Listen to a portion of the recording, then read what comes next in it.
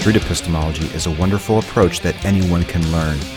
Please follow me on Twitter at MagnaBosco or on Facebook and YouTube at MagnaBosco210. You can learn more about street epistemology at streetepistemology.com.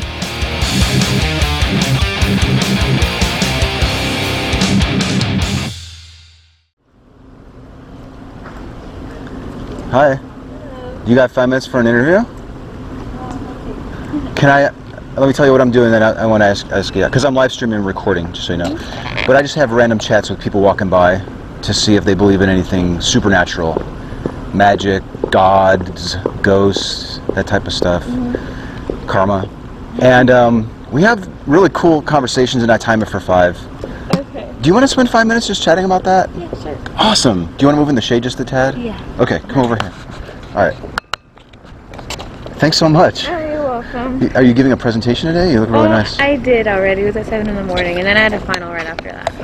Ooh. I know. How did you concentrate on the presentation when you know you have a final afterwards? Well, I did all the work for the presentation, so it wasn't that hard. Was it one of those group ones or an individual? Yeah, it was a group presentation. Is that good or bad?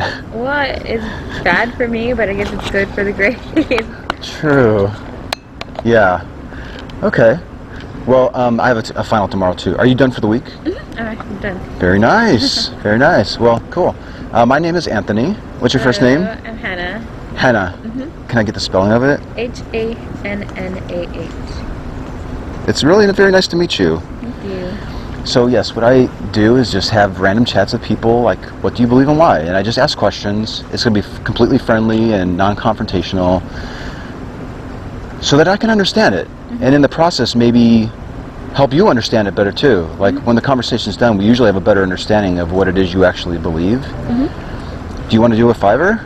Yeah. Can we do that? All right, thank you. So tell me, Hannah, what supernatural thing do you believe in really strongly? What's the thing that you believe in the most? I do believe in God. Okay. That's one thing. Also, another thing that sometimes conflicts with things is I do believe in karma as well. You believe in karma and God. That's why it's kind of have like conflictions within me sometimes, because sometimes when something happens to someone when it really shouldn't, like in my head it's like, why would God do something like this? And then it's like, well, wait, like what did they do on their end? Like, you know? So that's where I kind of get stuck. But yeah, I believe in those two things. Interesting. Do you get stuck deciding whether it was karma or God that did it? Multiple times. Really? That's cool. I mean, not cool that you get confused on it, but I think it's really interesting. Yeah. Okay. They're interrelated, or not? Are they completely separate things? I think so. Okay. Of the two, just because we have 5 minutes, which of the two do you feel the most comfortable unpacking a little bit with me to understand? God. The God belief. Okay. Can I ask why you selected that over the karma? Well, I guess it's just how I was like brought up, I guess, because I'm Catholic and that's how my family was, like, you know, going to church. And as I started getting older, they stopped, but I was the one out of my family that keep going to church. So. Wow. So not only were you raised with the Catholic belief, even after your family discarded it, you stuck with it. I was young. It was one of those choices. It was like they stopped going when I was, I think, like in 5th grade. Yeah. And I kept going. And it wasn't until I got to college that I really like stopped going to church, but I didn't stop believing. What motivated you to keep up with the belief? I guess however, no one else really they believed in God, but they weren't like strong in their faith. And I had my grandma, she's actually really religious, so it was like me and her, basically. Did you decide to stick with the belief because you felt it was true, or did you, Yes. or did you decide to stick with it because you felt you had an obligation to do so? Actually, there was a slight obligation in that sense, because that's how I was raised. Okay. I appreciate your honesty. Yeah, no problem. In fact, these discussions go great when the person is very blunt and very honest. So I encourage you to just keep that up. Okay. Let's look at a pie chart of your decision to stick with the Catholic God existing, the belief that the Catholic God exists. How much of it was obligation and how much of it was because you felt it was true? I want to say 35% of it was obligation. Okay. Just because, well, as a Catholic, we have to go to like CCD, and that's like catechism school. Like when you're young, you have to get like your sacraments, like confirmation, and that really like kept you going to church. And then after your confirmation when you're young, you have to do, no, after your communion, then you have to do your confirmation, and I feel like that kept people going. Yeah, you know, I was raised Catholic too, and I distinctly remember, it was a long time ago, but I went through the confirmation process. Yeah. Me too. I actually didn't get to get my confirmation though. And I think what kind of like set me off, I got sick actually during getting my confirmation, and I think you have to go, if I'm correct, for 2 years to catechism school. And then on my second year, like the year I was supposed to get confirmed, I think I got sick. I was anemic, and so I had to stop going to catechism. And then they called, I think, my mom, and they told me like she can't make her confirmation, she doesn't come anymore. And then my mom was like, well, she's sick. And then they were like, okay, like that's fine. And then when the time came around for all of my class to get confirmed, they came around calling my mom, and they asked her, do you still want her to make her confirmation? And my mom's like, well, wait a minute, like I thought you said she couldn't. And so I guess that's what kept my mom from going to church anymore. Okay. I'm sorry that you had that issue. Yeah, it's okay. I want to get back to the obligation and the truth of the belief. With this being said, how sure are you that the God exists? 0 to 100. 0 to 100, I'm like 90% sure. Okay. So if there was a scale where 100% is all confidence, and then no doubt, and then 0% would be no confidence, all doubt. Would you still be at 90, you think?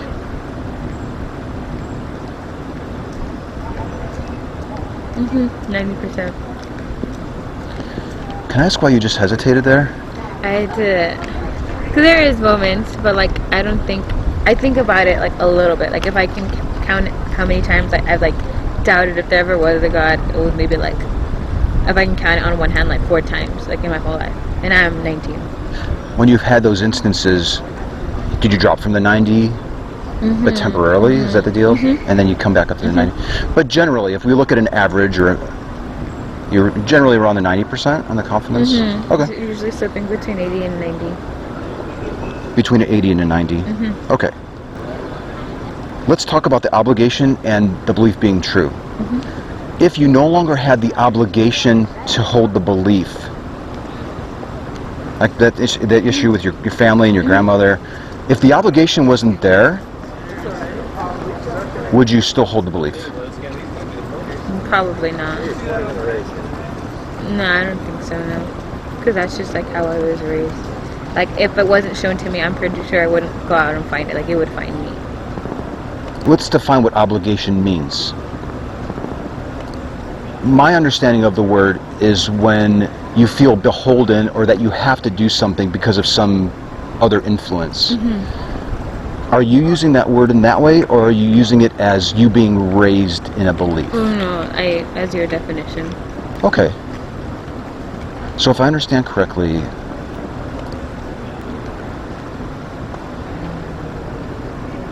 if you didn't have the obligation to believe in the Christian Catholic God, you wouldn't be believing in it.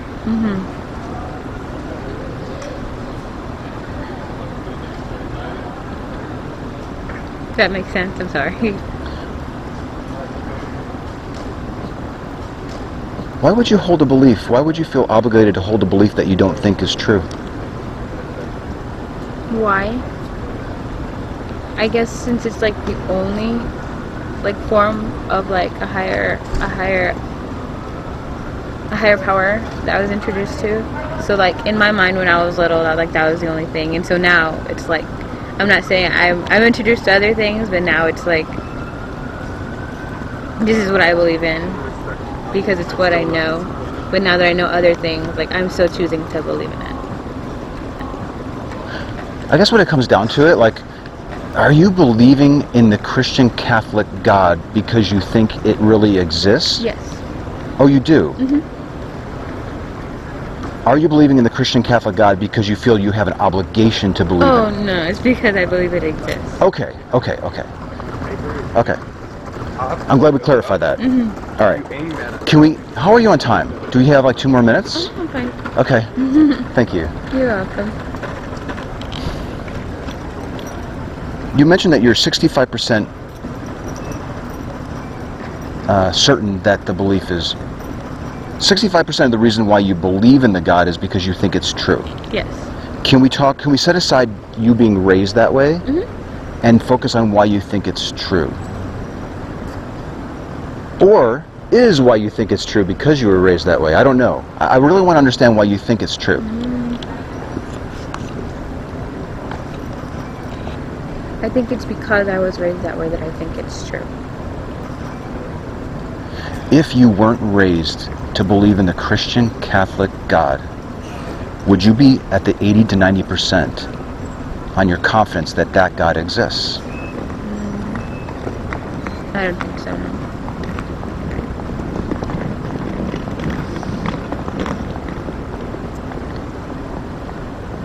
If you were raised to believe that Vishnu was a God, would you be 80 to 90% sure that God exists? I'm pretty sure. Mm-hmm. If you were raised to believe that Allah was the one true God, would you be 80 to 90% sure that God exists?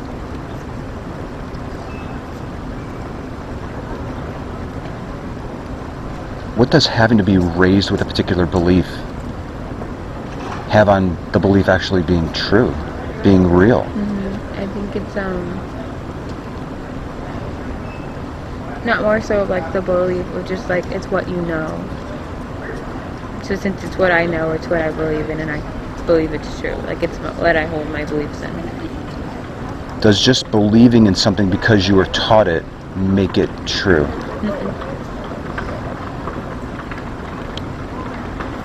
Could you be holding on to a belief that is not true merely because you were taught it growing up?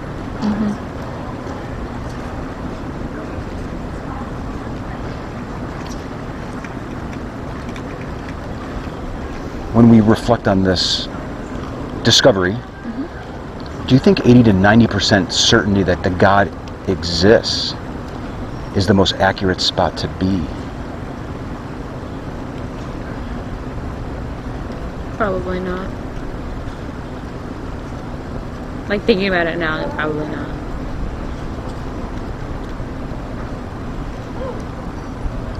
What do you think a Hindu or a Muslim or yourself, what would be a more accurate spot to be at on the confidence of one's belief if they were just taught it that it was true?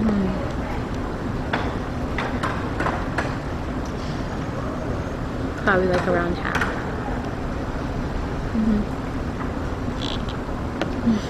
Thank you so very much for your time. Thank you. I really enjoyed it. Can I give you a card? And it has my email on it. And I'm going to be out here again tomorrow and Friday.